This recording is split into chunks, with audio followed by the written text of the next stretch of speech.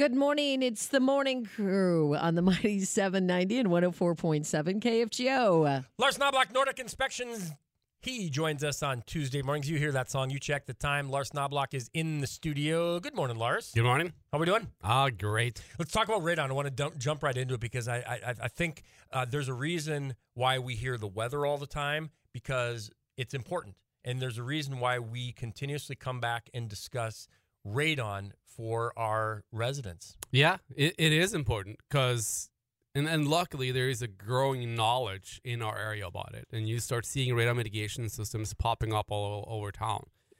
But one interesting perspective here is, during COVID, we spent a lot of time at home.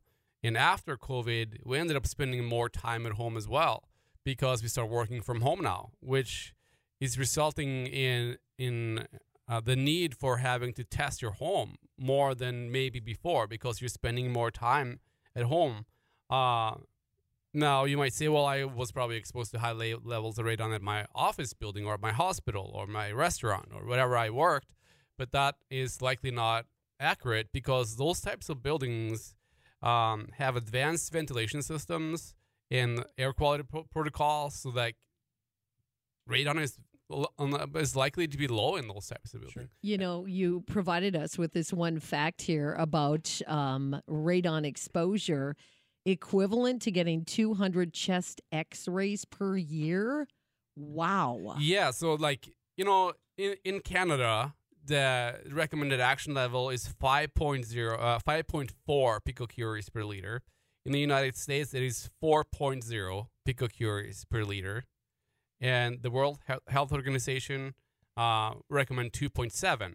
And as you mentioned, radon exposure at the actionable limit of 4.0, which is what we go by in the United States, is equal to 200 chest rays per year, or smoking 7 to 8 cigarettes a day. And I don't think people around our area realize that radon is an issue in this area for some reason. It just is. There's still a lot of people that don't understand the importance of it and the importance of having their home tested. But as I said, it is a growing knowledge. What if someone says, well, I've got a newer home. We built our house in 1995. Do I need to be worried about radon?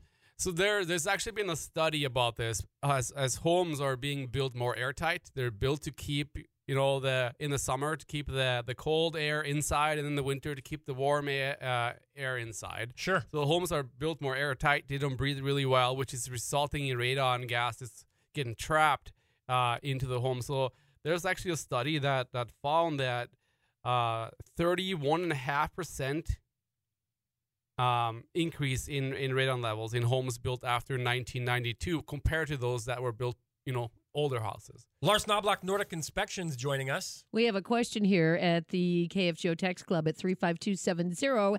Good morning. What's the cost, approximately or not, to replace a radon fan?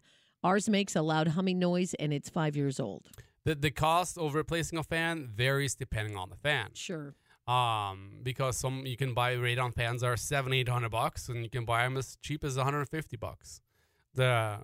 Swapping out the fan is not it doesn't take very long. So it comes down to the type and the type and size of fan. I have a battery backup sump pump, and I get that system checked every spring to make sure it runs. If you've got a radon mitigation system in your home, how often do you need to have that maintained or checked? Well, EPA recommend to retest every 2 years. Every 2 years, okay. There should be some gadgets on your mitigation system too that should tell you if it is working or if you have suction in the system or not.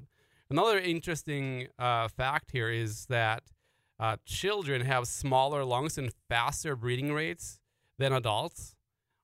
So that means that they can inhale more radon gases. So, like, you have children sleeping in your basement and you haven't checked out your radon levels yet. Mm-hmm. Definitely something you want to do, because the risk of lung cancer in children from exposure to radon may almost be as high as twice the risk as compared to adults. Wow. Man, that is just...